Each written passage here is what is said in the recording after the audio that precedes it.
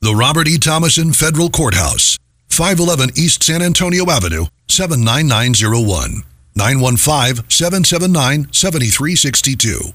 This courthouse was built in 1936.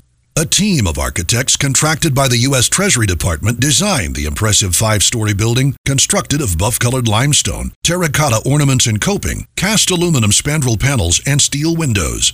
It is a good example of an Art Deco-style building. Its design and construction were part of the federal programs enacted to reduce unemployment during the Great Depression of the 1930s. The first-floor lobby still has the original Works Progress Administration mural painted by local artist Tom Lee. His mural, entitled Pass to the North, depicts the early inhabitants of this area of Texas.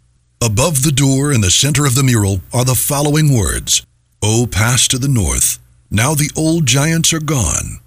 We little men live where heroes once walked the inviolate earth."